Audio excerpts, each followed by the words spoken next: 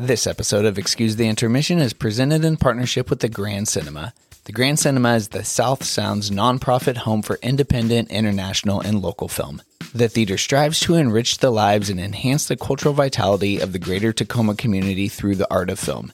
The Grand Cinema is dedicated to providing their signature art house movie-going experience in a safe and healthy fashion. There is something for everyone at the Grand Cinema. Along with their wonderful weekly programming, they are also home to the Weird Elephant Late Night Film Series, the Silver Screen Society, Free Family Flicks, and Tacoma's Outdoor Movie Series. You can also inquire about theater rentals at the Grand Cinema by contacting their box office or website. The staff and volunteers cannot wait to make your experience at the movies a memorable one, so grab your friends, grab your tickets, and don't forget to stop at the concession stand for the Grand Signature Popcorn. The Grand Cinema is located at 606 Fawcett Avenue in Tacoma, Washington, and open 7 days a week. You can find them online at www.grandcinema.com and on Instagram and Facebook at The Grand Cinema.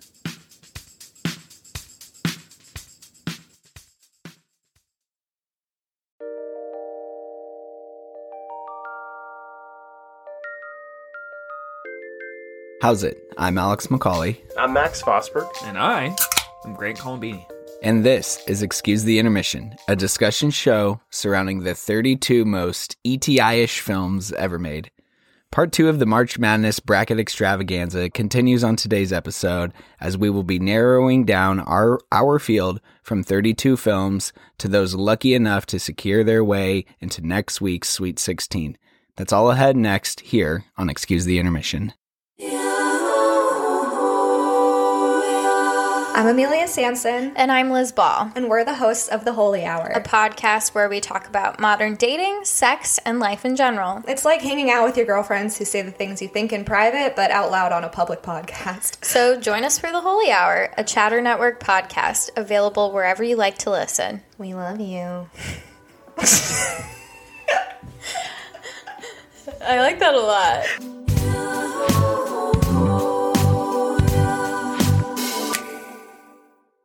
Okay, guys, we're back, and we're picking up right where we left off last week.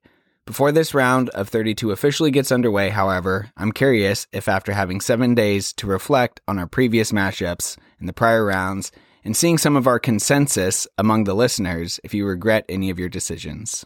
I think we've made a huge mistake in not advancing The Social Network. Rear Window, I understand it's Alfred Hitchcock. It's a legacy, but it feels like a legacy pick. And The Social Network not being in round 2 and even further than that, I think is a huge blunder on ETI. Okay. And we will burn at the stakes. Right now, David Fincher's taking multiple shots in response to your take. I might be a little emotional because last night was the Golden Globes, and David didn't win anything for his wonderful film bank, and he was taking shots every single time he wasn't picked for a win. So it's just, and unfortunately, and also like there's no other Fincher film on this bracket. Social Network was the only film. It's hard to believe. I went back after the round 1. I went back and looked, and I was like, there's no other Fincher. I think 7 should be on here somewhere. That's kind of the big one for me. I blame myself too. Mank should be on there after how much I talked about that. 7 would have been on my list, but it just has that overhanging presence of the whole Kevin Spacey thing, and it's just hard to pick those movies with guys just being fucking assholes. So yeah, I agree with Max there. I picked Rear Window in the first round, assuming Social Network was moving on. I just wanted to talk about Rear Window. I love that movie. I stand by my pick, but I do agree with Max that I think the thing I most second guess is some of the placements we've had. Like I regret some of them falling by the wayside. Not the ones that we picked, but the fact that some didn't get to move on. Noticeably for me, just off of our conversation last time, which caught me a little off guard, was how much you guys loved Watchmen. I wish Watchmen was in a different category, so it could have moved on as well, but matched up against Memento, it's really hard to beat that, even though, Max, I know you have your feelings about that. But across the board, I think there's not anything besides Social Network and Watchmen that really jump out at me that I think we should have switched, but a lot of these were all coin flips. I mean, they could have gone either way. So it's hard.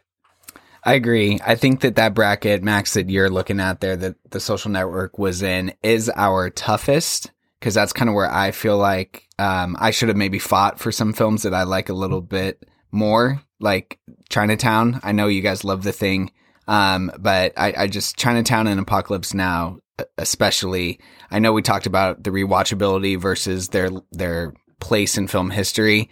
And I, just kind of condensed my big moment into like 5 minutes at the end of the podcast. And so at the beginning, I didn't really want to wear myself out fighting for him. But in retrospect, I wish I would have more, especially after looking at some of the early returns on some of our listener brackets. I feel like, they're kind of thinking the same thing. No disrespect to any movie though that has moved on already. We love all these films, very much so. Very satisfied with the round 2 that we have. As am I.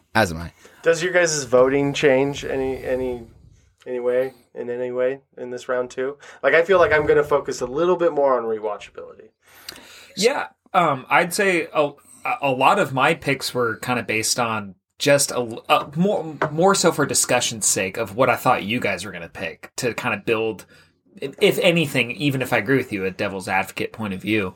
But I think all of them host an extremely good conversation, but I think rewatchability is kind of, as it was in the first episode, just kind of the pedestal. That's kind of what we're pinpointing as far as a favorite movie goes. So I think that's going to be really key in these next couple rounds. I love that question, Max. I definitely am. I think that, as we previously mentioned too, just to be one of the 64 films that made this tournament in the first place is a great achievement. But to pick up that one win in the first round for something that you just in particularly really like, I feel like was something we were all kind of going for. But now I've been able to detach a lot better and just look at the movies as a whole and take in the emotional toll that they can have on me, the rewatchability, the popcorn effect that, they can have. And so, like a movie like Jurassic Park, even though it beats Magnolia, now I'm very excited to have the discussion about a film like that today versus another movie that, if it's going to beat a movie like Magnolia, why can't it beat the person who the film that's matched up against today? Like, that's just going to be a very interesting conversation to have now. So that leads me into a question I have for you guys, which is more of a yes or no, because we can come to it as we approach. But is there a matchup in this round that you feel like 100% you're drawing a line in the sand, and you one, already know it's going to be an argument, but two, there's no way you're going to go by the wayside?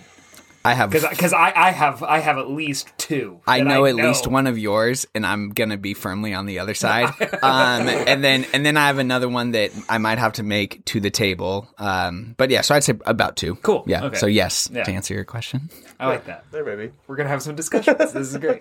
Okay, so just want to give a quick shout out to everyone who is following along with us and who turned in a bracket. Once we get a little further along in the tournament, something like the Elite Eight probably, we will announce if anyone's predictions are still perfect. But for now, we can just say how cool it was and, how great we think it is that so many of you wanted to play along with us while we attempt this impossible task. So the tables are set, and by now I think everyone is familiar with the bracket structure and how we use IMDb to determine where these films were seated. There will be 4 matchups per region this go around. So unless we have any pressing business, let's dive right in and get to some of these very intriguing matchups. We good? Go for it. We're going to need the time. So let's dive right in. Okay, well, I will queue up our first matchup here. On the right side on the left side of the bracket, we have the tournament number 1 overall seed, The Godfather, going against the aforementioned film, The Thing. Now, we can start this discussion off by saying that The Godfather is arguably one of the just top 5, I would say, in the public eye's best movies of all time. Yeah, it's definitely kind of a chalk. Very chalk, thank you. Think yes. of like the top 5 best movies of all time. Yeah. Whereas The Thing is a total favorite of ours here on the show. And so going into this discussion, after just queuing it up, I kind of want to, because I would have rather have seen Chinatown in this position. I think that would have been at least kind of, like The Thing is a horse of a different breed compared to The Godfather, whereas Chinatown and The Godfather kind of have similar, they were made around the same time. A lot of the same actors have crossed over into different films from that same era, whereas The Thing comes about 10 years later and is a sci-fi, extravaganza, whereas The Godfather is just a mob classic. So 2 different films here to talk about. Why don't you guys go ahead and tell me where you're leaning? Because Max, this is big for you, Max. I don't want. Listen, man, I'm my chest is breaking open and I've got teeth going on. I'm a thing head.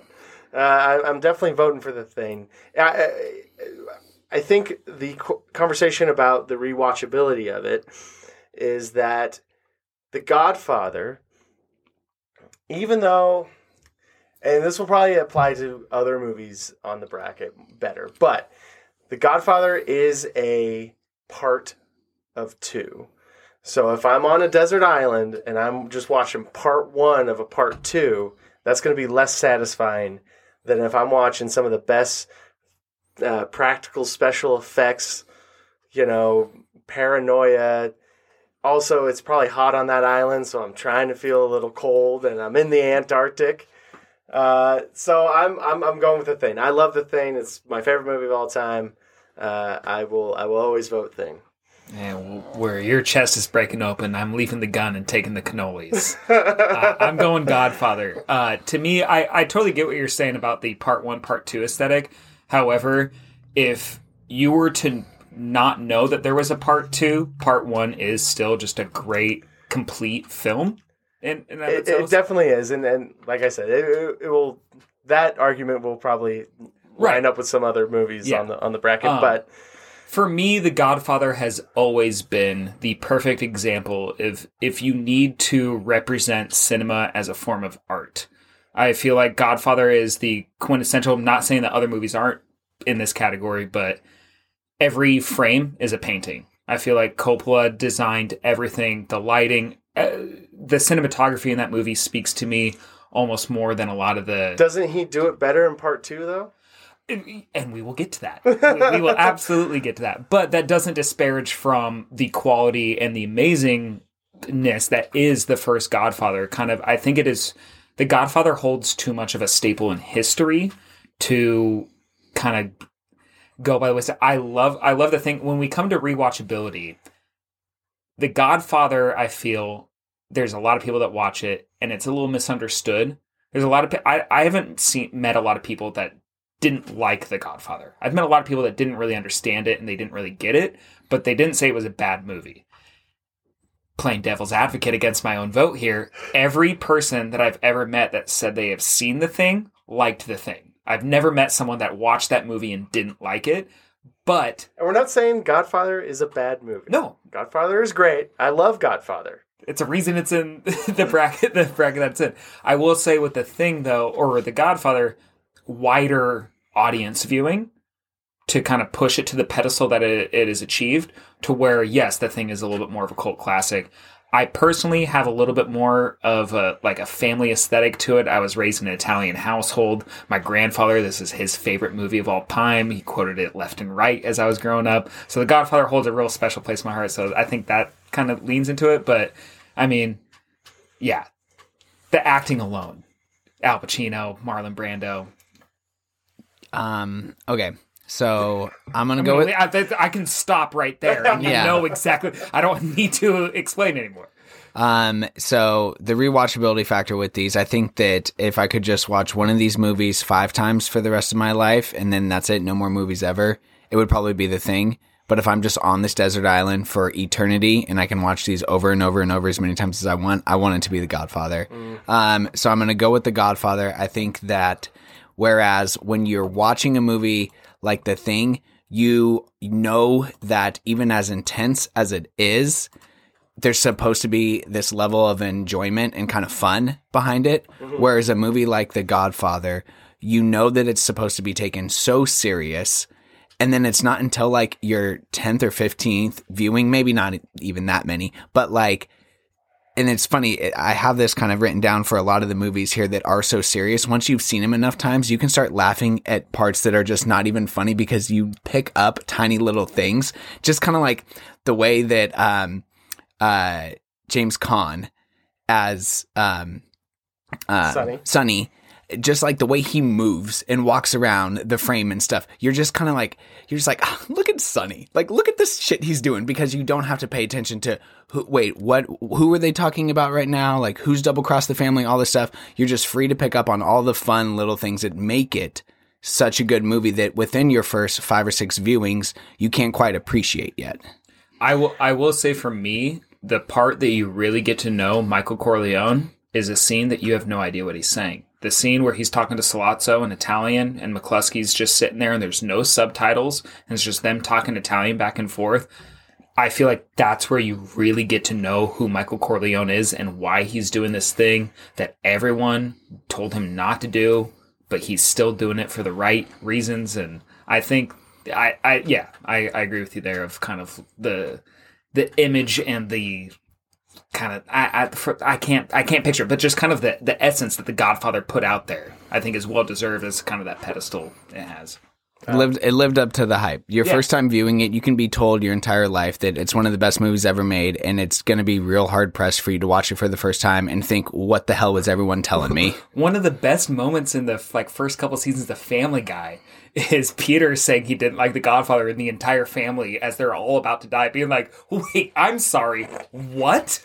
And arguing against him. All right, Long live John Carpenter. Yes, yeah. I wish The Thing was up against something else. I think The Thing might provide a little bit more, if we're going to look at it this way, a little bit more motivation to find your way off of this desert island that we're talking about. You watch that movie and you're like, I gotta get back to civilization, man, fuck this. Okay, but Godfather moves on. First film in the Sweet 16. The next matchup is the aforementioned Rear Window versus Ex Machina. 2 extremely different films. Both one made in the 50s, one made in the last 5 years? Yeah, 2014, I think. Yeah, 2015. 10 years. This one, again, I think Social Network got shafted in the first round.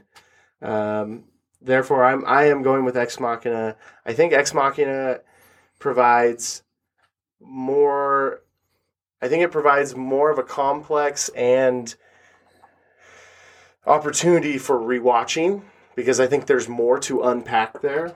Where with Rear Window, although there is lots of mystery in Rear Window and you can watch it a ton of times and pick up on different things, I think if that's a race, I think Ex Machina pushes past Rear Window, and it's just more. It's more relatable. Rear Window, it's a period piece. Yeah. Very interesting that you say that. So Rear Window comes out in 1954, and it is all about voyeurisms and paranoia in relationships to your neighbors. What have we just experienced more in the last 13, 14 months? It's that. It's how well do I actually know the people who I live with or next to? And the fact that, yes, I think the message behind Ex Machina will last it could last for decades and decades as our relationship with technology grows and either dissolves or evolves. But I just disagree. I think that the message behind Rear Window has stood the test of time, and here we are almost 70 years later. We are here basically 70 years later, 67, and it's still as pertinent as ever in our society. So my vote's for Rear Window. Yeah, it's really interesting that these two kind of line up, because from a filmmaking standpoint, there's a couple similarities as far as caliber that goes into it. You have Rear Window, which is, yes, you have Jimmy Stewart, you have this ensemble cast, and then a bunch of extras, people for him to view out on. And then, so that kind of elevates that a little bit, but then Ex Machina, you have a very minimal cast, but more technological advancements. So that kind of elevates that a little bit. But both, the main cast, 2 to 3 people. So it's very, I kind of like this matchup. I love Rear Window. It is in a very iconic movie for me as far as my filmmaking ideas have been. Well, we watched it in, or at least we watched clips of it in Mrs. Gobert's class in high school. Several other film classes I took threw in a lot of tropes to that. If you like the Shia LaBeouf movie Disturbia, it is the offhand remake of this movie. So it has influence, it has weight, it projects it, and kind of holds its setting in cinematic history. However, Ex Machina kind of, to me, redefined the sci-fi genre and was able to kind of re-blend sci-fi and drama together. And like I said in the last episode, I love sci-fi movies that don't focus on the sci-fi aspect. They bring you into that world, but then they focus on the drama and the humanity behind it. And I think now, with the way technology is moving forward and the way that the world is working, Ex Machina now has kind of surpassed Rear Window as far as the weight it holds, as far as the social questions. So my vote's for Ex Machina just because I think it just, right now, just has a more resolute kind of effect across the cinematic world. As much as I love Rear Window, I voted over Social Network, but Ex Machina, to me, just the first time I watched it, blew me away. I've never been bored watching that movie, and I've watched it countless times. Every time I watch it, I pick up something new. So Ex Machina, to me, is just too smart, and Rear Window is pretty baseline. It's very straightforward. Ex Machina, there's so many layers. Mm-hmm. So my vote's for Ex Machina, and so it moves on. Well. So then moving on to the next round, this will be a very interesting one, because it is the Christopher Nolan's The Prestige going up against Spike Lee's Do the Right Thing. And last episode, I commented on, for lack of a better term, my misunderstanding of Do the Right Thing. I kind of had a little surface viewing. I went back and watched it again, liked it way more, understood it a lot more, resonated with me exponentially more. And I think it was because of what you guys said last time. So I appreciate that. Really enjoyed the second viewing. My vote is still for The Prestige because, like Max said last time, this is the I would say it's Christopher Nolan's indie darling that could be argued to be his best film. It's his best film. Yeah. You have... But it's also Spike Lee's best film. I was just going to say. Right. So I was going to leave that argument to you guys as far as that goes. But The Prestige constantly, every time I watch it, it moves up my ladder of favorite movies. I've loved it since the very first time, but I've watched it countless times. It still continuously moves up. Granted, that's the Christopher Nolan effect for me. Every time I watch any of his movies, that's what's going to happen. But The Prestige, I agree with Max. It is arguably his best film. I think Memento and Inception are the only other two you can really argue in that. Interstellar is the solid number 2, no matter what else you have tied for first. Hey, this isn't a top 5 Christopher Nolan. I'm changing it to that. We're moving quickly to no. But my vote's for Prestige, even though I will say the second viewing I did understand and really enjoy Do the Right Thing a lot more. But my vote is still for The Prestige. So my vote's going to be for Do the Right Thing. That should come as no surprise. Going back to just a movie that has stood the test of time and that it feels like it could have been released yesterday based off of the thematic elements, the social issues, and everything else that it deals with and touches on. And then you also do get this young auteur in Spike Lee that really is doing some cool stuff with the camera. I seen that gets, put on Twitter a bunch and stuff like that, is the quick zoom ins on all the different people from the neighborhood. And they're just throwing out every single racial epithet that they can. And then finally it zooms in on Samuel L. Jackson, Mr. Love Daddy at the radio station. She's just like, y'all need to chill. Stop it. That's just like a great, just kind of snapshot of the movie, a microcosm of the movie right there. And then of course things still escalate and turn tragic. But yeah, I mean, this is a movie that is just so important and it is still making people, change the way they live today. You can show this movie to somebody who might be, I don't want to name it, like call anybody a name or anything like that, but who could just be less aware as to the plights of, the Black community, or, this movie does a real good job of talking about, women's place in the Black community.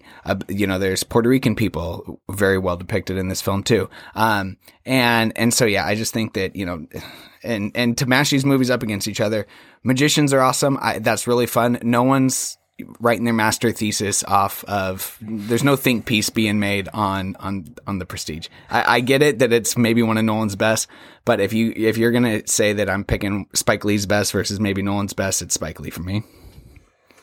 this is hard. Where like obviously, Do the Right Thing is the better movie. It is more important.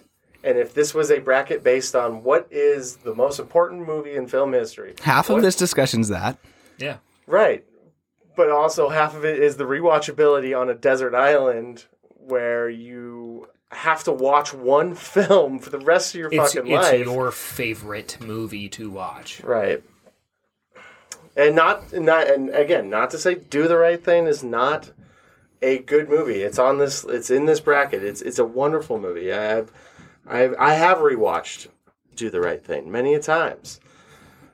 But out of these two, the favorite, the one I would rather rewatch more is The Prestige.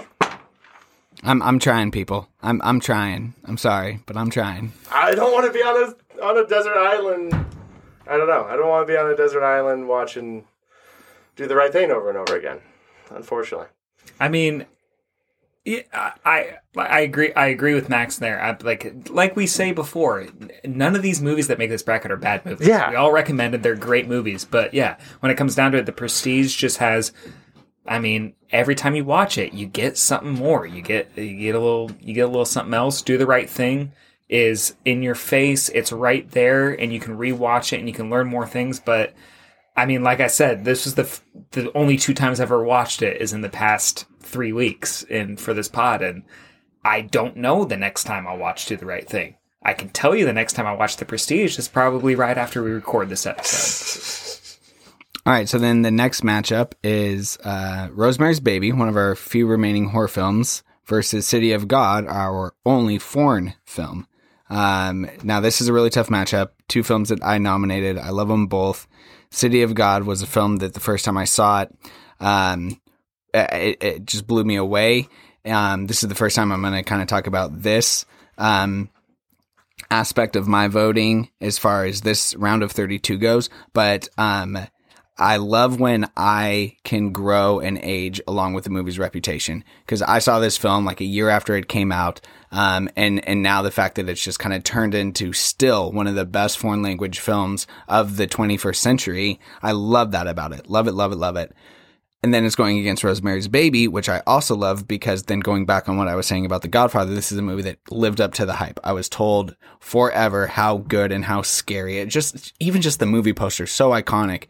Just that baby carriage up on the hill, the black and green, the white font, and you see it. And for me, at least, completely delivered. I love a slow burn of a horror film. This is kind of one of the first of those in the modern era. And so on my bracket, I have Rosemary's Baby as my vote.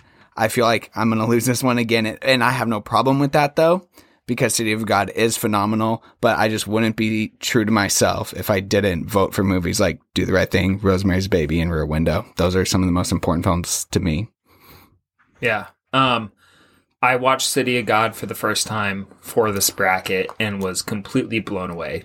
Immediately captivated, on the edge of my seat, immediately jumped into my top 5 favorite foreign films. I've watched it twice since then, so I've watched it for a total of 3 times. It's an amazing movie. As much as my affiliation for horror movies has grown, obviously, through this podcast, especially our last October, I do really enjoy Rosemary's Baby. Every point Alex just made about the movie, the imagery of it is absolutely warranted. However, to me, City of God is not only more rewatchable, but also more important as just giving you, as us as Americans, a snapshot into a world that we were at one point a small sliver, either our parents or we were alive for. And kind of see this in an immensely different world. Plus, side note, I don't know if I'll get to talk about it again in the next round, so I just want to throw it out there. There's a point in this movie where I was so caught off guard that I got so excited, where they're at a club and everyone's dancing, even people that are on odds and ends of each other, but they're all at the same place. For Benny. Yeah, Benny, yeah. And Benny tells Lil Z, like, hey man, you need to like find a girl. Like, you need to go like find a girl. So Lil Z goes to ask a girl to dance and she says no, but the song playing is So Very Hard to Go by Tower of Power, which is one of my favorite bands of all time. So when I first heard those first keynotes, I was like, oh, I know this No, song. they didn't. Well, and plus it's taking place at the time that Tower of Power was in the height, which is the mid-70s. So to me, that just like, I just got wrapped up in that. And then from then on, I was like, man, this is good. So that was a little awesome point for me specifically. But City of God from beginning to end was an amazing film that we always talk about this, never picked up my phone once. And I watched it for the first time just 2 weeks ago, and I've watched it twice since then. So, great film. So my vote's for City of God. And I'm going for City of God as well. Just to me, it's more of an entertaining movie. It's faster paced. It's, I like a slow burn, but again, thinking about the rewatchability and being on an island, City of God is going to entertain me longer. And you'll be able to speak Portuguese by the end. Hopefully, by the end of it. Yeah. There's so many little tiny story vignettes to where you can it's like a Tarantino movie. You can jump in at any point after you've seen it, and you can just keep riding along. That's right. All right, so that does it for our first region. Who got the worst draw out of here? What was the toughest matchup? And I think it's pretty obvious who the big sleeper still moving forward is. It's got to be Ex Machina, right? Or is it The Prestige, actually? Who knows? I'd say the one that got... I think Ex Machina is the one that's definitely turning the most heads among our listeners right now. That's the sleeper. It's probably the sleeper. I think Do the Right Thing it was just in a bad position. Yeah, that and The Thing. I think The Thing probably got done the most dirty in this round. It was against The Godfather, and it up against any other movie. I think it had a way better chance. But I'd agree. Do the Right Thing and The Thing kind of got a little short shafted. I think The Godfather and The Thing, for me at least, was the toughest matchup too, because I knew, Max, the way you were going to go, and so I had this whole battle with myself today where was I going to try to subvert the norm, basically the chalk pick. You knew where I was going to go, because I knew where you were going to go, and so I just thought, like, should I just play a chaos agent right now and just have the whole film world mad at us for, knocking The Godfather off in the second round? So that was actually a tough decision that I had to kind of battle with, but no, it was The Godfather in the end, but that was a pretty tricky decision for me, at least. Moving on to the next bracket. Let's do it. Next region. The next south. The next matchup is Inception, which I went back and rewatched, and there's some questions there, and it's going up against Ridley Scott's sci-fi masterpiece, Blade Runner. Which is interesting. Here's another thing I'm thinking about while I'm voting for these movies is where are these directors, because we love directors, where are these directors represented in other places of the bracket, right? Like, we know that there's a lot of Nolan in this bracket. There's obviously a couple Ridley Scott movies. There's a lot of Francis Ford Coppola. There's a lot of Alfred Hitchcock, a couple Tarantinos. So it's interesting to think about that too while we're voting. Anyways, going back and watching Inception, that movie is kind of overrated. Like it is very entertaining. It's very great as far as like a piece of movie popcorn. I like watching Leo and Tom Hardy and all the guys and JGL on screen and talking about dreams and doing this heist and whatnot. But after watching The Prestige and then watching Inception, The Prestige is just so much more, I feel like it's just on a different level of, no pun intended, of prestige compared to Inception. Inception is so much more of a popcorn movie and so much less complex than something like The Prestige. Therefore, I'm going with Blade Runner here. I really, really enjoy Blade Runner. And talk about complex. I mean, that's a movie you can watch over and over and over again and still walk away with more questions. I agree with everything you just said while voting the opposite direction, because yes, the Inception is Christopher Nolan's more popcorn approach. However, that's at surface level. It was meant for, you don't, like, probably more people walked out of The Prestige confused than walked out of Inception confused. People walked out of Inception probably discussing and questioning more, but not confused. They were more wondering. Prestige, first viewing, is confusing. Rewatchability, you watch it, you discover more and more and more and more. Inception, surface level, entertaining, captivating, keeps you in, you get the ending. The more and more you watch it, the more layers get peeled back, the more depth the movie has, the more time you realize Christopher Nolan really spent writing this and creating these. The small Easter eggs of the initials of everyone's names, the small, the theories you can have, where I wrote an entire paper when I was in college about how my personal opinion is the entire movie, Cobb is in a dream state. And when Mal killed herself, she wakes up in reality. So it's like a movie that can offer discussion and just an amalgam and just wrap people in, I think says a lot. Blade Runner, a masterpiece, as you said. Took me a couple viewings to really understand it. It's a little bit more confusing the first time you watch it. Rewatchability, I think both of these have in spades, but it's the flip side of the coin. It's you get the surface, you watch it again, you discover more. You watch the other one time, you don't understand, but you watch it more, it all starts making sense. This, like I said at the beginning, this was the one for me. This is the hardest matchup. I think this could have been, if you remove some other movies, this could have been the finals. If these were all placed in the right way, this could have been the 1-2 matchup at the end. I love both of these movies with every ounce of my being, but I firmly believe that Inception is one of the greatest movies ever made. I think it could possibly be the best movie I've ever seen. I had the best experience in the theater at this movie. Every time I watch it, I have a blast. My vote goes to Inception.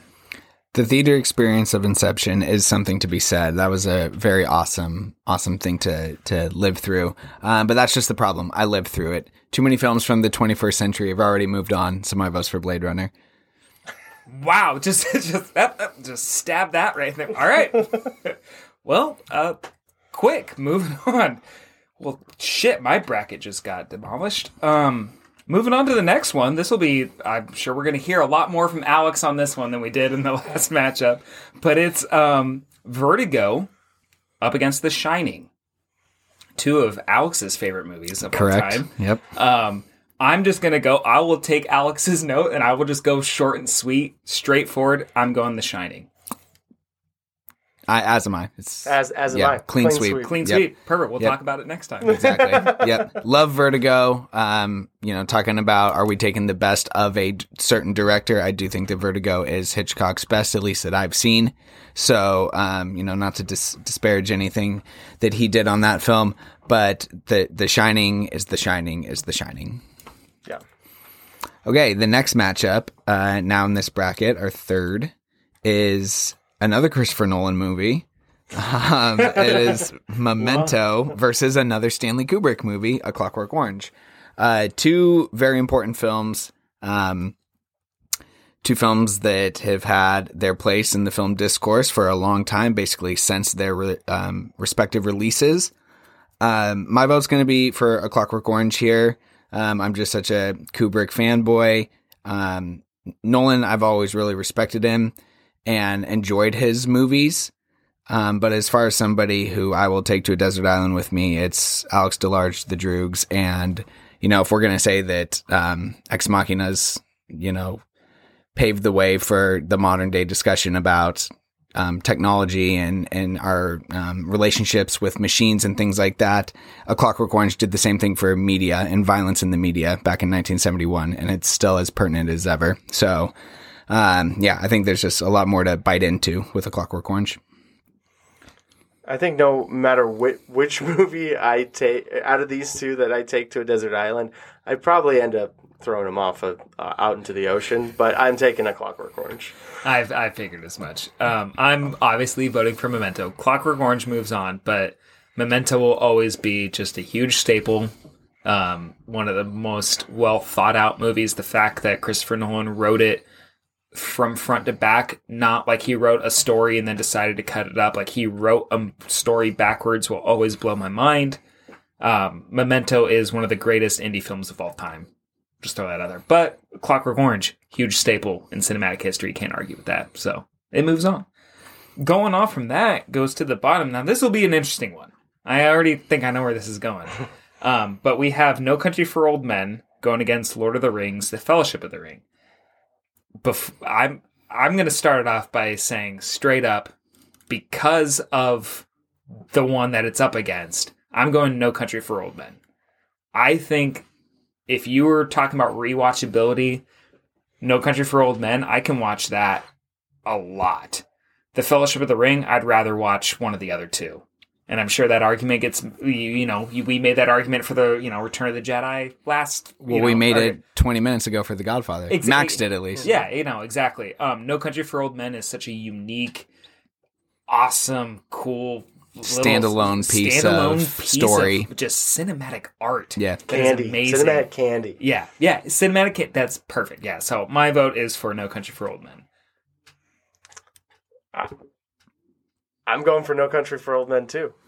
Lord of the Rings is one of my favorite movies of all time. But again, staying consistent with what I was saying about The Godfather, it's the first part of a 3-part series. I don't want to be watching the first part of something over and over again and not being able to have any sort of conclusion. No Country for Old Men, Roger Deakins, and one of the greatest villains of all time, from Javier Bardem. Like, give me that every day on a desert island. I'm in. So I couldn't get fully on board with this take when it came to The Godfather, but when it comes to Lord of the Rings, a film franchise that I too dearly, dearly love, I just couldn't do that. I couldn't do that to myself. Even if it's the extended cut, for Christ's sakes. Like, there's no way I could be on a desert island and just get the first third of that story and just have to watch that over and over and over. So give me the closed loop. Give me a great movie beginning to end. And that's No Country for Old Men. Yeah, you know what? On my bracket right here, I didn't have that. But as we're talking through it, it just makes way more sense. Yeah. I was not expecting that. I thought you guys were pushing Lord of the Rings through. I'm excited about it. Well, I know we have at least one listener who is probably listening to this in his car and is like honking the horn, going, "No, you idiot!" Just slamming the dash. I will say, if we don't get to touch on it next time, but No Country for Old Men, as much as it does in the argument of Lord of the Rings have, Lord of the Rings has an amazing supporting cast. You have this amazing list. I mean, you going back and rewatching No Country for Old Men, Tommy Lee Jones, Javier Bardem, Josh Brolin, absolutely amazing. Garrett Dillahunt in that supporting deputy role, what was it, the 5th time viewing for me, stole the show for me. His little scenes, I was like, Garrett, man, I love it. So I was stoked about that. Something else, too, it's just funny about casting. When you go back, because I just went back and rewatched, or I got to go back and rewatch all the LOTR films in the theater. So you're sitting there through the credits. You guys know who this second build person in the Lord of the Rings movies is? Kate Blanchett? She's No, but you're on the right track. Liv Tyler? Yes. Wow. Liv Tyler's the second build person. That just kind of cracks me up.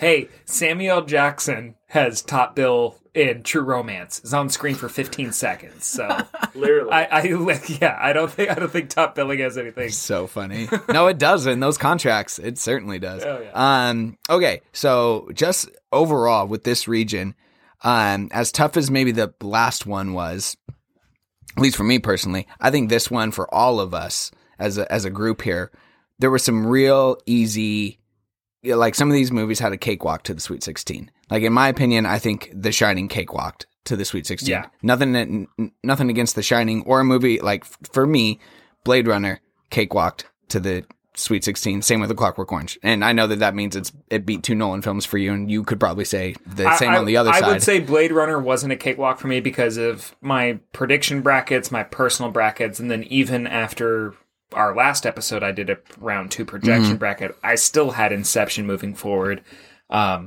I had Inception winning it a lot in my brackets. But The Shining, even though I did vote for Superbad round 1, I knew it was going to move forward. I just wanted us to talk about the movie a little more. But Shining, I think, was a cakewalk. All the other ones, Memento Clockwork, I thought was a coin flip. I was very surprised at The Lord of the Rings. I thought you guys were going to push that forward, but here we are with a great movie instead. Not saying that Lord of the Rings isn't a great movie, but... Well, and I'll tell you what, next week's episode, this bracket might be... This gets so hard now all of a sudden. Absolutely. Yeah. Absolutely. Okay, well, that's a pretty good recap there of the left side of our bracket, the first half of this episode. So before we continue on with the second half, let's pause and hear from one of our friends at the Chatter Network. Have you ever experienced anything difficult and not felt like you had an outlet? I'm Haley Crow, the host of Facilitating Voices, an outlet podcast, where we discuss complex topics surrounding mental health, social justice issues, and interview people with real and raw experiences and exposures to trauma. Tune in to learn, grow, and realize you're not alone. New episodes released weekly on the Chatter Network. All right, we're back and we're on to the right side of our bracket. So for our third region, we have the matchup of The Godfather Part 2. Boy, I feel like I've said The Godfather. I think we've all said The Godfather a lot already on this episode. All the Godfathers. versus Prisoners. Two films I know all three of us really like. And so, yeah, I'm interested to see what you guys are going to say. I'm going to go for Godfather Part 2. As hard as that is to watch a sequel as your one movie for the rest of your life, I think that this is such a unique sequel because you get the before story with the Marlon Brando character played by Robert De Niro in this film, the Don Corleone. And so, yeah, I think you get the best of both worlds. You get a complete story while also getting a sequel. As much as I love Prisoners and I love Denis Villeneuve and I think he's one of the greatest filmmakers we have and he can do anything, I am also going with Godfather Part 2. And again, I think Godfather Part 2 is rewatching that and Godfather Part 1 recently, which I've always been a Godfather Part 1 guy. Godfather Part 2 is leagues above it. And so I was going to pick Godfather Part 2, and that's why I picked against Godfather or whatever. But and also because it's the thing.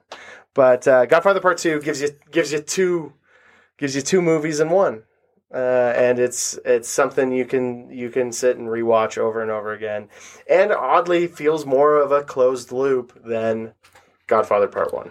And to that point, exactly, I was going to say you can watch Godfather Part 2 without seeing Part 1, without knowing anything about it, and it is still a phenomenal film of you understanding who Michael Corleone is from beginning to end, because you see the history of his father before him, and you kind of see what sets him up for that.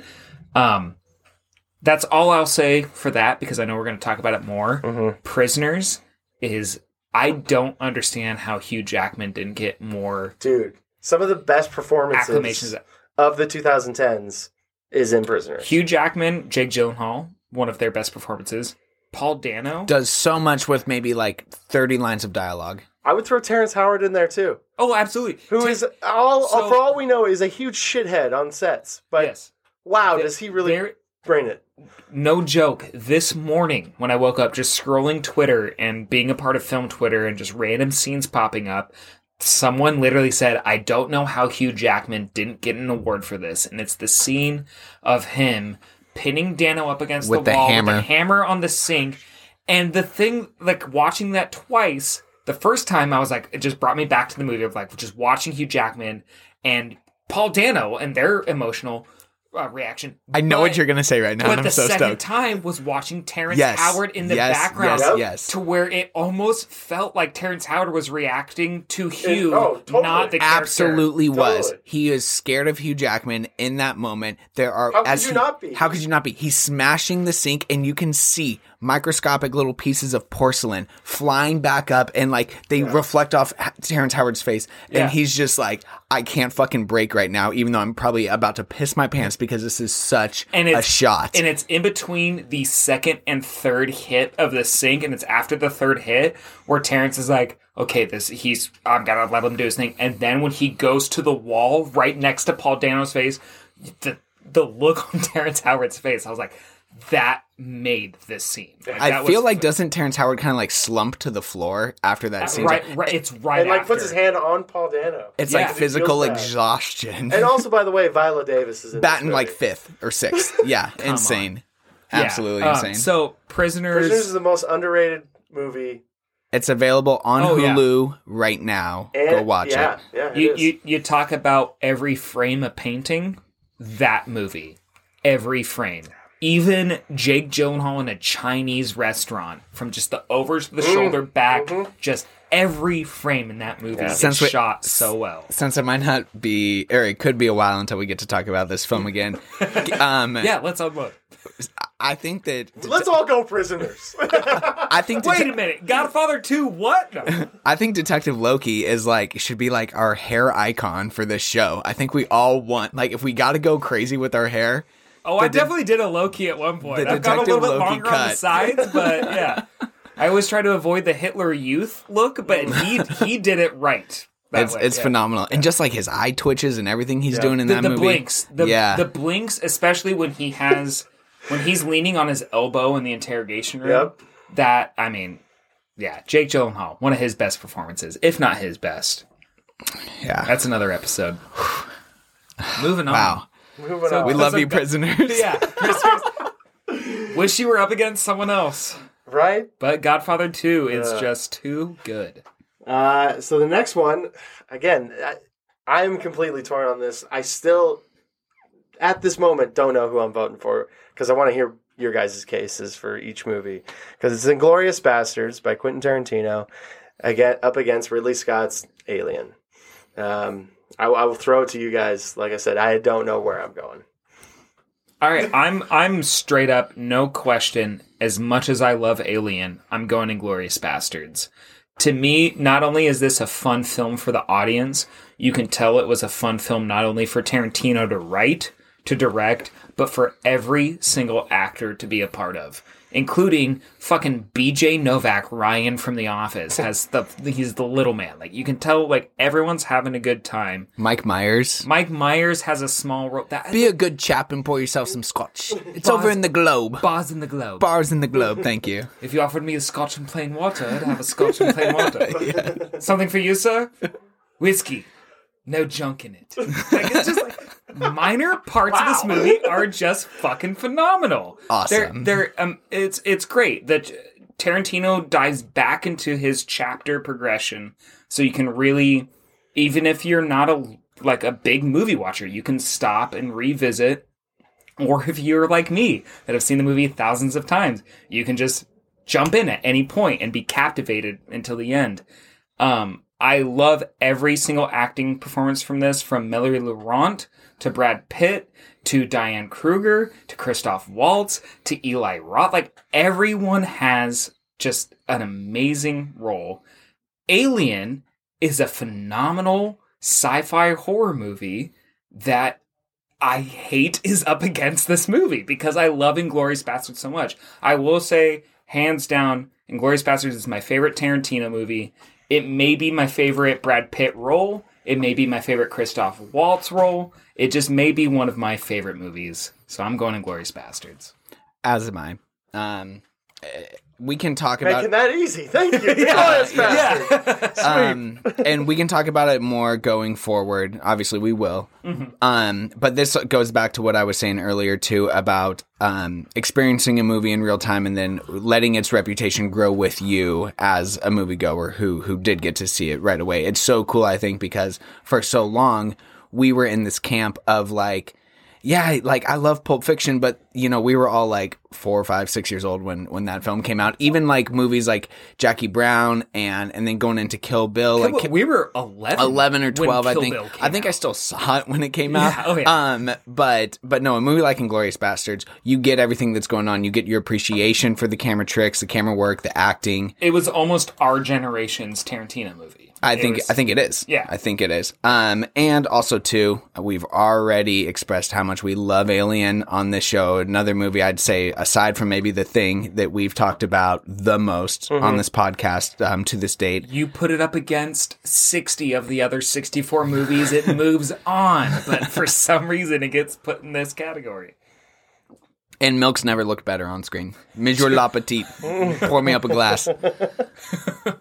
Any last words? Any final words for Alien? If it's gonna go out, do you mind if it doesn't speak in the Queens? I love the xenomorphs. I will say about Alien, and I think I've mentioned it before, maybe on the horror podcast when we did it, but when you talk about movies that are great, when you're parodied, you made it, and the Spaceballs scene of the chest burst with the "Hello, my mama, hello, my baby, hello, my darling," that scene, like, to me, I saw that before I saw Alien, and then seeing Alien, it just makes it all a little bit better. So, and Alien's a good movie. You know it is. You do. I love when movies do this. Okay, and this doesn't make me mad as a cinephile or anything else. It just gives me a greater appreciation for that film. But I love when a movie can exist in the zeitgeist for what it isn't. Like, I think that so many, here's a good example of this. Like, Friday the 13th lives in the zeitgeist. Jason's the killer, right? Nope, it's his mom in the first one. You don't know that unless you've watched it, but everyone knows Jason, Friday the 13th. I think that probably close to 50% of the population knows Alien as the face huggers, the chest burster, and then they think that the xenomorph is this whole other thing. They don't get they don't get the evolution of it and stuff. They just kind of think that oh yeah, because especially do you have a face hugger COVID mask, Max? Don't you, or have you looked at getting one? I've definitely looked at some. Yeah, and that goes to perpetuate that, is that there's 2 or 3 different things from that movie in space. No one can hear you scream. You say that tagline to someone who has never seen Alien, they're gonna be like, oh, that's the line from Alien, right? So, yeah. I love it. It holds weight, even though it doesn't move on, but it holds weight. Moving on, we're going to an interesting one. I'm very curious to how this goes, and I'm going to start off by voting for the one that I like. But we have Moneyball going against There Will Be Blood. I think I'm going to go the dark horse here. I'm voting Moneyball. I think the cinematography in this, as me a baseball fan, the rewatchability goes a long way of being a calm movie. Yes, it is exciting. Yes, there is this almost let's get the band together, let's get the team together, almost the heist movie of the scouting and finding all these guys that will create this team that is a true story of the Oakland Athletics setting records in the year 2002. As a baseball fan, this movie holds a lot of weight. As a film guy, the cinematography, Wally Pfister, anything this guy does, he is tied for me with Roger Deakins. I think this guy is underrated. I think he went away from Christopher Nolan too soon to do his own thing, and then kind of has not done anything since, and I hope he comes back. But the guy is just a genius when it comes to it. Brad Pitt has just a tour de force. But, it's going against There Will Be Blood. Daniel Day-Lewis, you can't argue, is one of the best actors, if not in the top 10 best actors of all time going into it. Drinking milkshakes and all that shit. But I'm going Moneyball. Moneyball just holds I can watch that. When I need a feel-good movie, Moneyball is in my top 5 list of something just to throw on in the background to get me in a better mood. So I'm going Moneyball. Billy Bean, I drink your milkshake. I'm going There Will Be Blood. PTA is my guy. Love Paul Thomas Anderson. Daniel Day, another great Paul Dano performance as well in this film. Yes. Everything you said about the cinematography in Moneyball can be said in spades when it comes to There Will Be Blood. True. Some of their use of natural lighting out there, just in the Southwest just that after just watching Nomadland, it's funny. The American Southwest provides the most spectacular natural lighting in films. And this movie really hits out of the park with that. No pun intended, going against Moneyball. And it's funny, I'm looking at like a potential finals matchup here between, like, if There Will Be Blood and No Country for Old Men matchup against each other. I don't know what the fuck we're gonna do. That's gonna be if that's what it is, 3-hour long episode. Right. Where we might just We all be literally dead by just the end watch of it. we just play the movies and let you decide. I love that idea. But no, I'm gonna vote for There Will Be Blood here in this matchup. Yeah, There Will Be Blood. Moneyball is a beautiful movie. It was cool to beat Departed, get out of there upset out of the first round.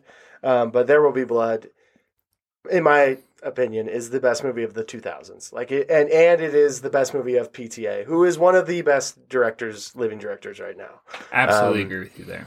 It's just the apex of period piece filmmaking, and it is. I don't know. We'll get into it more, but like, not only the shots, but the sound is just amazing. Absolutely amazing. The fact that it's moving on, I will say, before I saw the movie, if there was a category of like the most harrowing scenes or like your favorite lines from movies you haven't seen, was before I saw this. And I think it was just like a clip when he was nominated for something, and it was him when he's just talking about like, he was my son, like that line. I was like, yeah, that's a good movie. I haven't seen it, but I know that's a good movie. All right, so There Will Be Blood moves on and to the Sweet 16, and in its Sweet 16 matchup, it'll be playing the winner of Mad Max Fury Road versus Interstellar, another Christopher Nolan film, which I admittingly sat on it. Max, I think you know this. I actually think I finally borrowed your Blu-ray copy to watch it maybe 2 or 3 years after it had come out, and I really liked it. I really enjoyed it. Both of these films are on-screen spectacles. You know, one of them leans a little bit more into CGI, the special effects that we think of nowadays in the 21st century, whereas then the other one, you think that what you're seeing is special effects, and then it turns out not to be. 80% of it's, done in camera, which is probably why I'm going to put Fury Road. I'm going to vote for Fury Road over Interstellar. I just think that George Miller, coming off of not a hiatus of filmmaking, but just he hadn't made a movie like Mad Max since he left the franchise, basically back in the 80s. He had been working on movies like Happy Feet and stuff like that. So for him to come back, this movie gives us Furiosa, potentially the best female action. Take the word female out of it. I think Furiosa is just one of the best action stars that we've had in the last 10 years in movies. Her and Tom Hardy, their chemistry on screen is great. I love that. I believe Tom Hardy was pretty difficult to work with on the set of this. That's been documented. And then afterwards, he just like issued a total apology to George Miller and Charlize Theron, because he was just like, okay, now I get why you guys just put me through hell, basically, because this looks phenomenal. I'm so happy that I was a part of this. And yeah, I mean, we'll see what comes from this franchise, but this could be one that I really do get behind as not being a big IP person. But when you get Anya Taylor-Joy as potentially being a Furiosa in a prequel, she is in a Furiosa prequel. Okay. I just love that. And so, yeah, for everything that this movie did in the moment, got like 8 Oscar nominations, 8 or 9, and then in all the technical Oscars. and all, I think it won 6 Oscars in basically all the technical categories. But yeah, the cinematography is incredible. I love Fury Road. Rewatched it last week, and it's great. No disrespect to Interstellar, though. That is one of my like more recent favorite Nolan movies. This is a hard one for me. These are both your movies, right? These are 2 of my nominations. Max, I think you said in the first round, Interstellar. Every time I watch it, it makes me cry. One point or the other, I'm gonna get teary-eyed. Both of these movies do something amazing, which is why I love both of these directors so much, is both of them have such an affiliation for old school Hollywood. Practical effects, making things real, miniatures, natural lighting, making things work. Alex, you said it with George Miller in Mad Max Fury Road. if you watch the before and after like wipe filters that they have on YouTube, a lot of it is very minimal.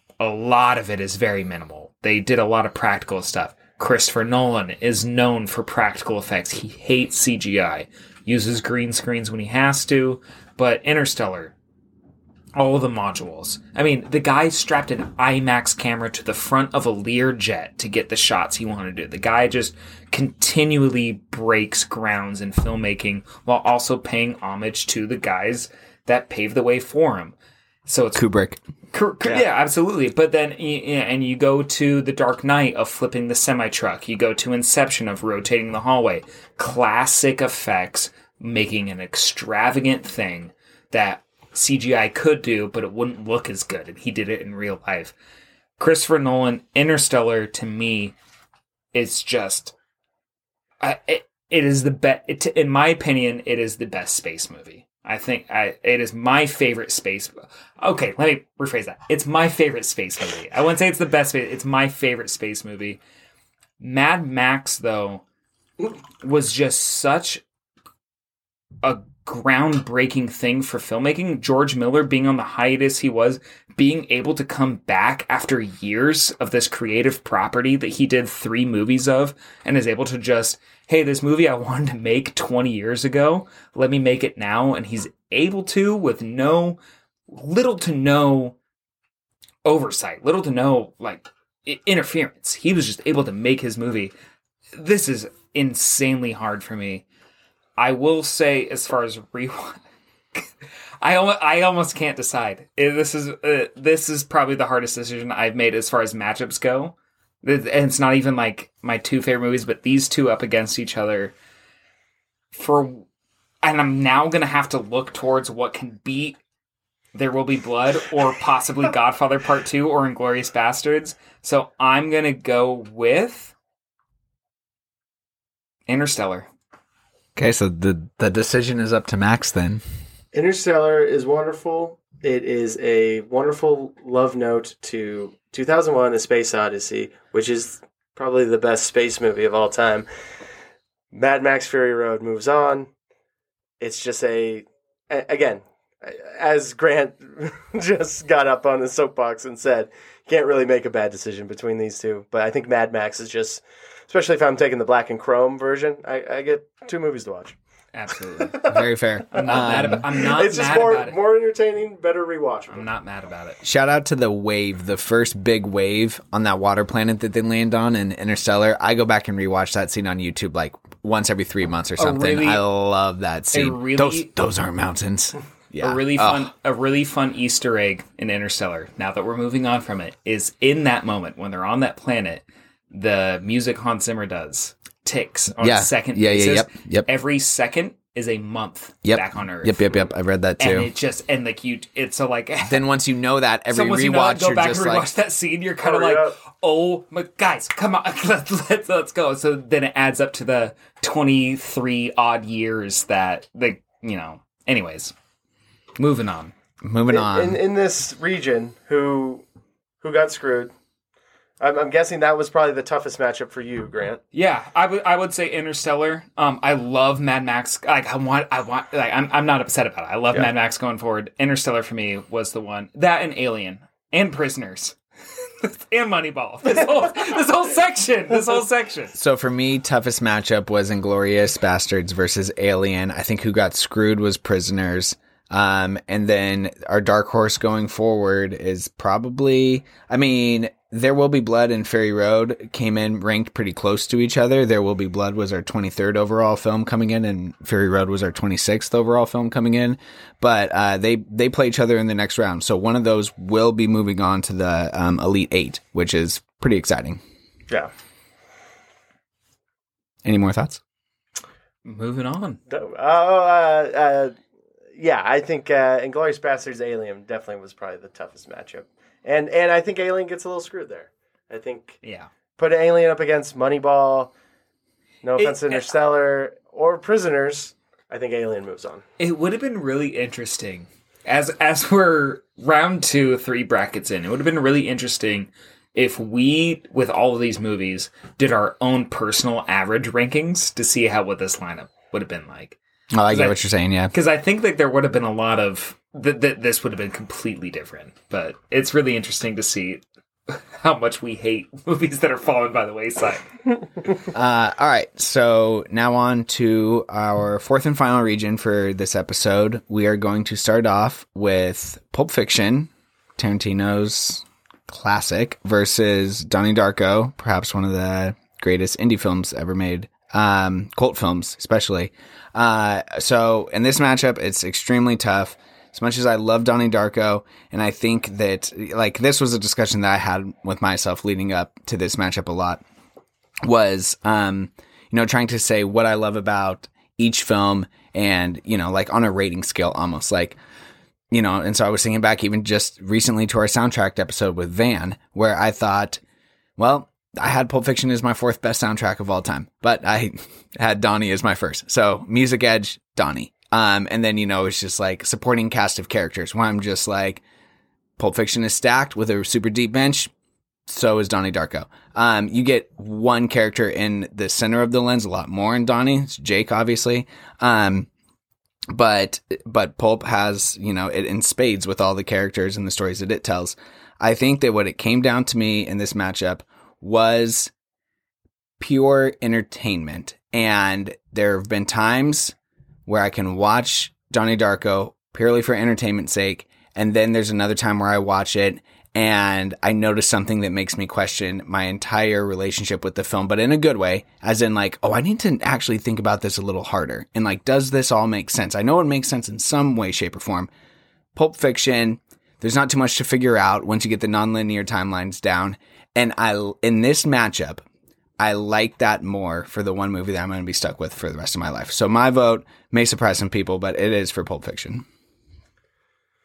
I also am going for Pulp Fiction. Donnie Darko is a great movie, like you said, one of the best indie movies, but there's just so much homework to do with Donnie Darko. There's like, you can go so like wild with theories and online forums, and I really enjoy that stuff, but I'm not going to be able to do that on a desert island. Shout out real quick to the Delta engines that just dropped off of their planes, or United engines, whatever they were, and kind of caused a real life Donnie Darko scenario in real life. I don't know if you guys saw that, but they like crashed into someone's house, and all of a sudden it was like, I've seen this before. To me, it was like Breaking Bad, Donnie Darko. But yeah, no, I'm going Pulp Fiction as well.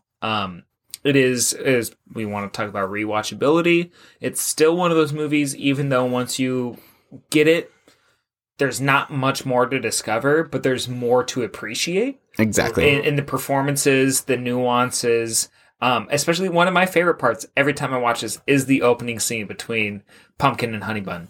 And just like their conversation. And then also, it's a great first watch for when you see that and then how it all wraps up to the end and all the timelines kind of conjoining, and that's, the beauty of it. If I'm stuck on a desert island the rest of my life, and if I'm by myself, which this is the theory, this is the picture we're trying to paint here, and I have to quote movie lines out loud to myself, I'm going to have a lot more fun doing it with Tarantino's dialogue. Man, but when I was working at a restaurant, me and this one cook, we had this quote where we would just do Pulp Fiction quotes back and forth. It was basically... like, I would put an order in, and I would say, Zed's dead, baby. And he would just go, I'm sorry, baby, I had to crash that Honda.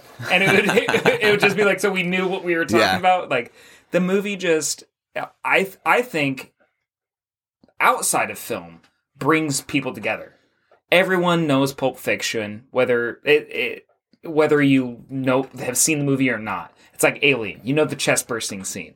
You know the picture of the poster of Uma Thurman leaning on the bed. Also a cool Not thing. Even in the movie, yeah, which is also, so great about that. I love that, is the photo shoots of movie posters that aren't part of the movie. It just sets a little tone. And yeah, Pulp Fiction is just too historical, I think, to... Going back lose. real quick, not that we should be spending this much time on a movie that we're going to continue to yeah, talk about. right. But listeners of this pod will know my sister Rachel, and what they don't know probably though is that she's worked in the service industry for a majority of her life, and so I'll go and visit her on the job, whether she's serving or bartending, whatever it may be. And I'll always, not always, but sometimes I'll just like snap at her, "Hey, garçon." Yeah. And then she'll come over and she'll be like, "Garçon means boy." Yeah. Because that's just from that opening scene. Yep. There's so many little quotes like that you just then get to pick up on and appreciate. And that's some just great Tarantino writing to where he has an image, he has a story he wants to tell, but he'll just throw in as many little tiny things as he can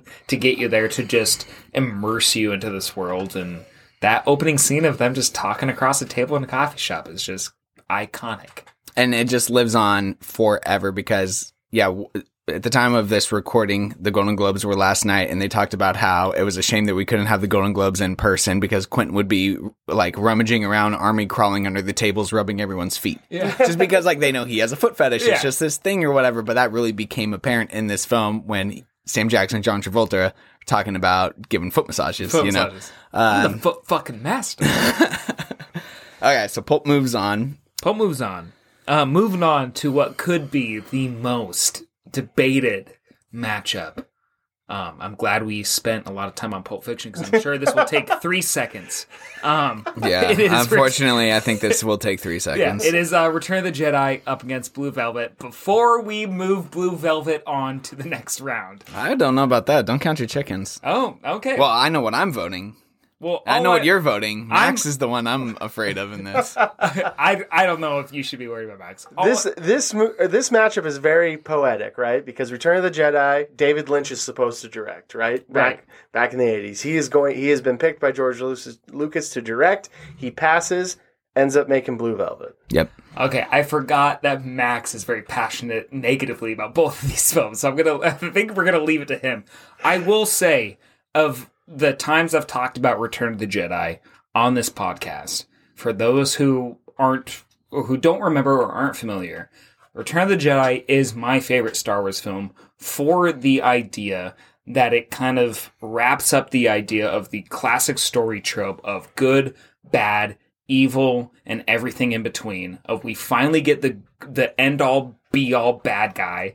We get the good guy that struggled the entire way, the redemption of his father, Darth Vader. Yes, we get the teddy bear Ewoks and the aesthetic of the, kid crew. But in my personal opinion, you get the overall epicness of the Jabba Tatooine battle in the beginning and the final battle at Endor, which you don't really get in Empire. You get the battle at Hoth, and there's nothing else climactic other than the reveal of Vader and Luke's relationship, so on and so forth. So I think Return of the Jedi, they had to just, go above and beyond, which is why the third act is the Emperor's already there with Luke, and we don't see much of them. We'd see most of the battle. And for that time period, if you go back and you don't watch the special edition version, if you go on YouTube and you look at the original 80s version of Return of the Jedi and their special effects, still pretty fucking impressive. And Return of the Jedi kind of, I think, just stepped it up a little bit and just kind of had a little bit more of the weight that as far as I feel of Star Wars. So that's why I pick it. Blue Velvet, I know, holds a huge part in Alex's favorite filmography. So I'm going to pass the torch to him before we go to Max, maybe, who votes on it. But I did rewatch Blue Velvet. I enjoyed it a lot more than the first time I watched it. It still has a lot of fucking problems. But to me, Jedi is too much of a... I could watch Return of the Jedi every single day for the rest of my life because it's Star Wars. I love Star Wars. It's my favorite, and that's why I'm voting for it. It could be the worst Star Wars movie, and I'll watch it every single fucking day. I think the problems that some people have with David Lynch's films are that they are almost too, while being so surreal, they're too rooted in reality. Yeah. To where, like, the domestic abuse that gets talked about and shown in Blue Velvet upsets so many people because it feels real. And so you just got to give David credit for being brave enough to show that on screen and to tackle that. And I mean, that's what art is. That's what art is, people. Is handling tough, sensitive issues, in the lens in which you see them, and then putting him out there for the public to view and judge, which is incredibly brave within its own right. And this movie struck the chord with enough people to where it's still considered one of his best. It's the only remaining film. Well, it's the only film of his to make the bracket. So yeah, it's going to get my vote. That shouldn't come to any surprise. And now, Max, you can go. But before because Grant nominated Return of the Jedi, your favorite of the original 3, which is technically 4, 5, and 6, is Empire Strikes Back? No, actually, A New Hope. A New Hope is your favorite? Okay. See, but like, all this time, Max, I thought Empire was what you were arguing. If A New Hope was what you were arguing, I would have just stood by the wayside. I think Empire is a better movie than Return of the Jedi. But I think New Hope is my favorite Star Wars. Gotcha. Okay. Yeah. Okay. And again, I looked at myself in the mirror for a while, talking to myself about this matchup, because do I want to watch teddy bears cutting off stormtrooper heads, using them as drums, or do I want to watch Dennis Hopper telling me huffing nitrous? Are they huffing nitrous and saying, "Mommy wants to fuck"? And I had to really look inside and deep inside of me, and I think there might be something wrong, because at the end of the day, I am going to pick Blue Velvet. Return of the Jedi is a kids movie, and it's just I'm not going to sit there and watch Return of the Jedi over and over again.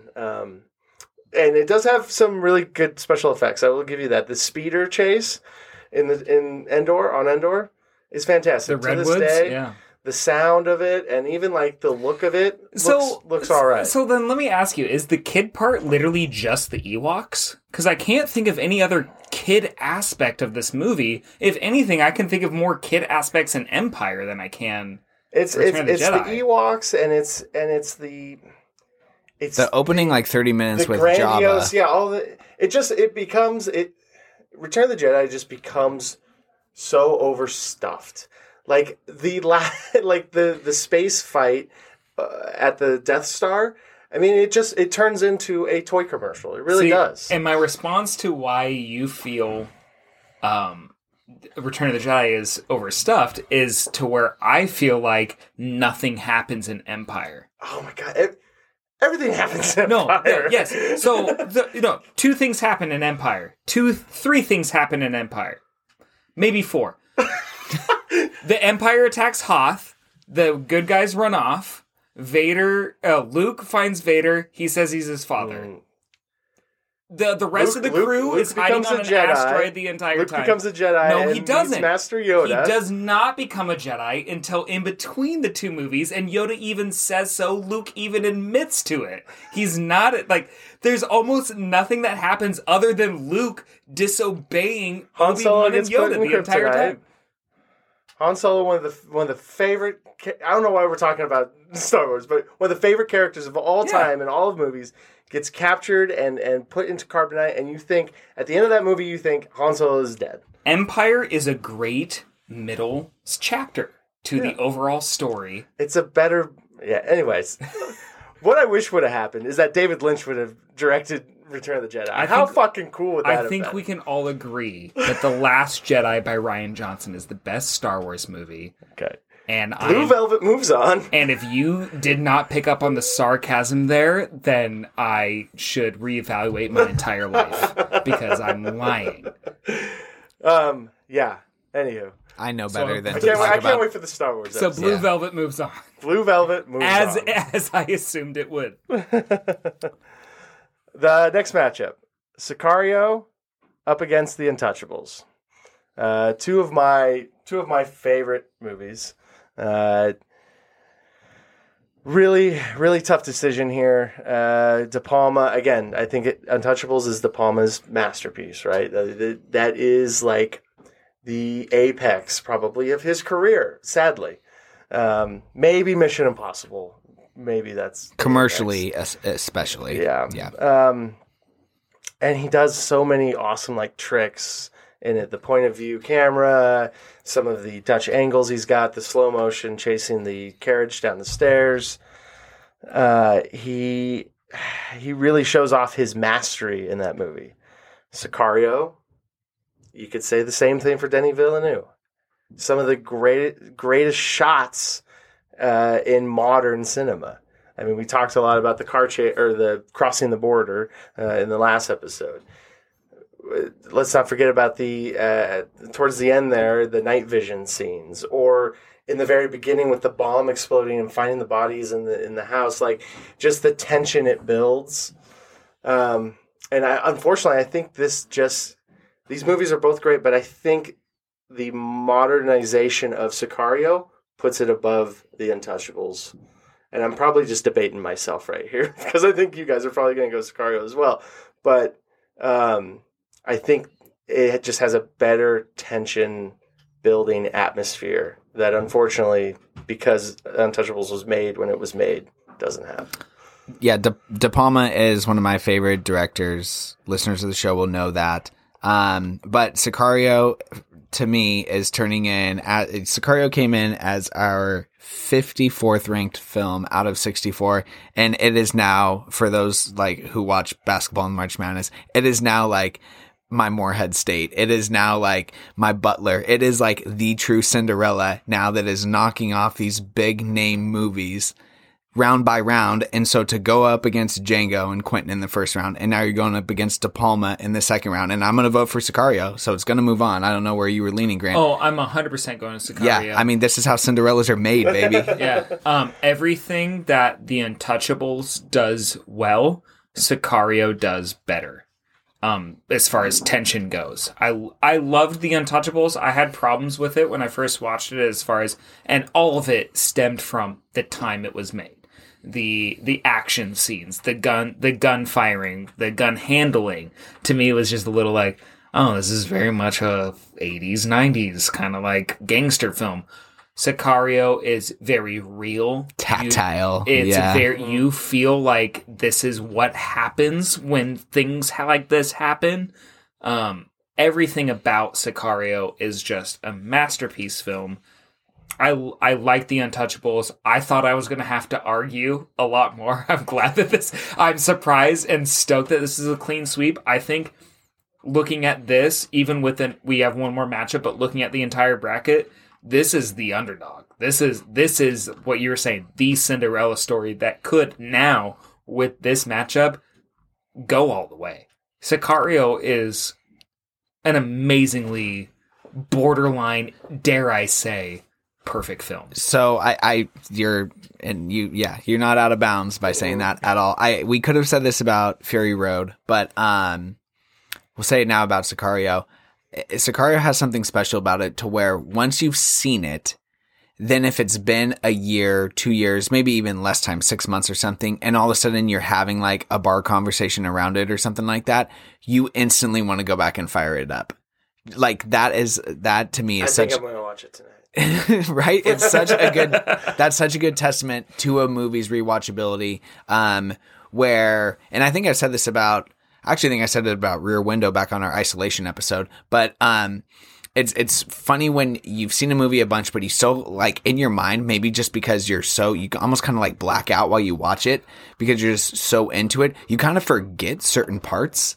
And then all of a sudden you'll be watching it and you're like, oh shit, I kind of forgot that this part is next, or even like the ending. Like right now, I know what Emily Blunt does to the Benicio del Toro character. Don't want to spoil it for anybody who maybe hasn't seen it, but every single time that scene's happening, I'm like, how does this end? I kind of forget, how does this end? And you're just like on the edge of your seat the entire time. It's really interesting that film can do that. Well, the first 2 times I watched it, I get through the whole thing, and then the third time I watched it, it gets to the part in the beginning where they find the bodies in the drywall. That's where I'm like, oh my God, I forgot about this part in this movie, where there's so much more down the line that captivates you. Mm-hmm. That's such a harrowing, captivating thing at the beginning you forget about. And then the next time you watch it, you're like, oh shit. So yeah, Sicario's awesome. So is The Untouchables, but yeah. Sicario's getting the modern bump, I would say, yes. in this matchup for sure. All right, last matchup of the evening. Very interesting one. Potentially, maybe we've had some spirited discussions, but this should be good. We have Jurassic Park going up against Goodfellas. Talk about 2 movies that are rewatchable, that broke ground, that one of them is for the score, the other is for the use of pop music, but incredible soundtracks, iconic performances. Yeah, I mean, by like lead actors who kind of just like disappeared, and Sam Neill and Ray Liotta. Mm-hmm. Yeah, very fair. And then they both kind of come back at the same time doing completely different things. Sam Neill's doing Indie Darlings, Ray Liotta's doing garbage crime mob movies. Yep, very true, very true. So yeah, this should be fun. I mean, this is one where I'm looking at the movie full spectrum, and to me, I haven't really gone this way with very many of my picks. Goodfellas is not my favorite Scorsese film. And so in this matchup, I don't really know why, but I'm going against the cinephile in me, and I'm going more towards like the blockbuster kid, and what I just kind of want to watch over and over. So I'll throw my vote out first for Jurassic Park. What is Scorsese's best movie? To me, it's Taxi Driver. Oh, yeah. And then I've always had a real soft spot, a movie that when I went back and I looked at our list that we had made from like 7 years ago, and that always has kind of been a fringe top 20, top 30 for me. I love the fuck out of Gangs of New York. I think that movie is awesome. I know your works. And they're lukewarm. Yeah. God, I love that movie. That almost made my list. It almost made my list. A pig's flesh is a lot like a man's. Oh, that's a good stab. Yep. Oh, under the arm, that's a kill. Yep. Oh, that's a kill. Yeah. Daniel Day and Leo in that movie are doing some incredible things. But yeah, to me, I think it's Taxi Driver. Goodfellas is on the short list. But in this matchup, for whatever reason, I'm going with the dinosaurs. Going Jurassic Park. I'm going with Goodfellas. I think Goodfellas, and again, these, as Alex kind of laid out, like these movies are almost oddly like carbon copies of each other. Like they're both such great hits of cinema that when you watch them, like you get a rush from watching either of these movies. I think they come out within like 3 years of each other too, or something. Yeah. And we can have a debate about, Jurassic Park could be Steven Spielberg's, in his top 3. Goodfellas could be in Martin Scorsese's top 3. Two of our like most important directors of the last, 50, 60 years. Really, really tough decision. And I love Jurassic Park. In fact, I knew Jurassic Park was going to be on Grant's list, or I assumed, which is why it wasn't on my list. But Goodfellas was on my list. And revisiting Goodfellas, it's just an amazing American crime odyssey. But there's a T-Rex. Yeah. Wow, I hate this right now. I grew up with both of these movies in completely different spectrums. I have 2 older brothers, so I never had a room of my own growing up. No matter what room I was in my parents' house, either the Jurassic Park or the Goodfellas poster was up. I grew up with those posters my time. Before I even saw the movie, I knew who Ray Liotta, Joe Pesci, Robert De Niro, and Paul Sorvino were just for that movie poster. I read Jurassic Park before I saw the movie because I had the movie poster up. Then I remember it was the first movie I saw at my uncle's house that I had to have a blanket over my head when the T-Rex came out. My parents had to shield my eyes because it was too much. Both of these movies have been so iconic during my life. I hate this. This is worse than the other movies that I both nominated. Like this is really hard for me. Jurassic Park, Spielberg, iconic, blockbuster. You can't argue with it. It is momentous. But on the Goodfellas side, I love the narration of Ray Liotta. One of my favorite parts in Robert De Niro's entire acting history is in this movie, to where it's the moment where Ray Liotta is separated from his wife and he's staying at this apartment, and the guys come try and talk some sense into him. And the boss is Paul Sorvino's character is like, I'm not saying you have to go back right now, but you have to go back. And then Robert De Niro just comes in. It's the most Italian thing I've ever seen in my life in a movie, where he just goes, hey man, I got your girl, I got my girl at the house, they're talking to each other, I can't have it. I can't have it. And it's just the way he just, I'm not joking. That's not me like paraphrasing. It's literally how he says it. He goes, I can't have it. I can't have it. It's how he says it to him is just so fucking perfect and just amazing. I love these movies so much, but if we have to talk about rewatchability, just coming down to it, I have to go with Jurassic Park. Wow. The soundtrack, the CGI, the different genres it breaks, as we talked in the last episode, horror to action to thriller to drama, left and right and back and forth. Goodfellas is good. It's a great mob film, but we have Godfather 1 and 2 in here that are just Your better. Italian ancestors are throwing meatballs at you. No, they're not, because they know Godfather 1's still in the mix. I'm making the meat sauce while we're going to the mattresses and we're bundling up. But Jurassic Park, you can't argue with the raptor horror scene, with the projection getting printed over them.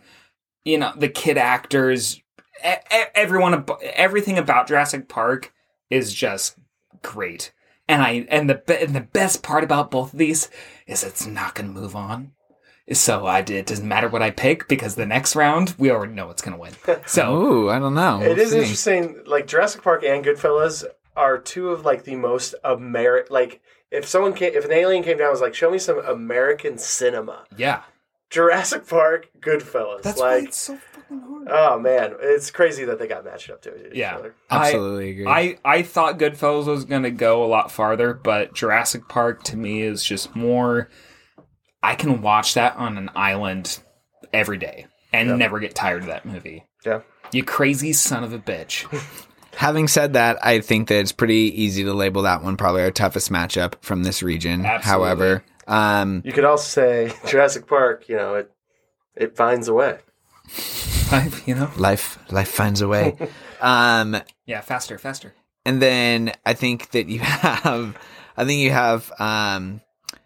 I don't know, maybe Donnie or The Untouchables with the toughest break here. What do you think? Honestly... Or Goodfellas with the toughest break? I think Goodfellas, had the toughest... Yeah, I think that's the toughest matchup.